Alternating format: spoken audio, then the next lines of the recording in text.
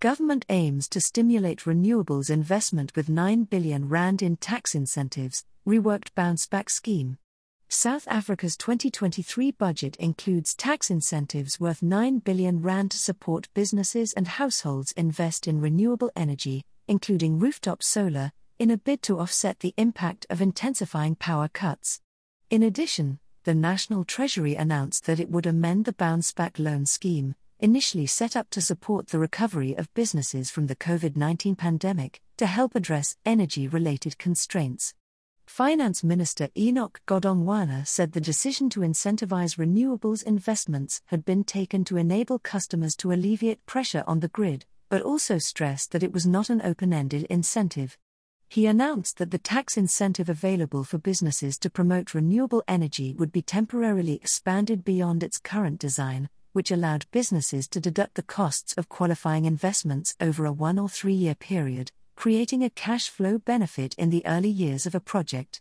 Businesses are currently able to deduct 50% of the costs in the first year, 30% in the second and 20% in the third for qualifying investments in wind, concentrated solar, hydropower below 30 megawatts, biomass and photovoltaic, PV, projects above 1 megawatts. Investors in PV projects below 1 megawatts are able to deduct 100% of the cost in the first year. Under the expanded incentive, businesses will be able to claim a 125% deduction in the first year for all renewable energy projects with no thresholds on generation capacity. The adjusted incentive will only be available for investments brought into use for the first time between the 1st of March 2023 and the 28th of February 2025. For a business with positive taxable income, the deduction will reduce its tax liability, the budget review states. The National Treasury shows that a renewables investment of R1 million, for instance, would qualify for a deduction of R1.25 million. Using the current corporate tax rate, this deduction could reduce the corporate income tax liability of a company by R337,500 in the first year of operation. A rooftop solar incentive for households is also proposed, whereby individuals will be able to receive a tax rebate to the value of 25% of the cost of any new and unused solar PV panels. To qualify, the solar panels must be purchased and installed at a private residence, and a certificate of compliance for the installation must be issued from the 1st of March 2023 to the 29th of February 2024, the budget review states, adding that the rebate is available only for solar PV panels, and not inverters or batteries, to focus on the promotion of additional generation. It can be used to offset the individual's personal income tax liability for the 2023-24 tax year up to a maximum of R15,000 per individual. For example, an individual who purchases 10 solar panels at a cost of R40,000 can reduce their personal income tax liability for the 2023-24 tax year by R10,000.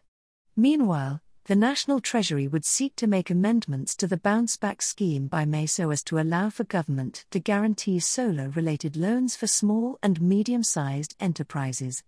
Under the repurposed arrangement, commercial banks will be permitted to borrow directly from the scheme to facilitate the leasing of solar energy equipment to small businesses, and small businesses installing solar will be able to borrow finance for working capital.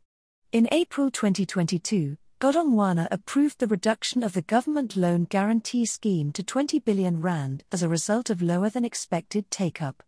Of this amount, R8 billion will be used for the new Bounce Back scheme. The minister also announced that fuel levies would be held steady to limit the effect of high fuel prices, resulting in R4 billion in foregone revenue. In addition, the diesel fuel levy refund available to the farming, forestry, fishing and mining sectors has been extended to manufacturers of foodstuffs in a bid to limit the impact of power cuts on food prices. In light of the current electricity crisis, a similar refund on the Road Accident Fund levy for diesel used in the manufacturing process, such as for generators, will be extended to the manufacturers of foodstuffs. This will take effect from the 1st of April 2023, with refund payments taking place once the system is developed, and will be in place for 2 years until the 31st of March 2025.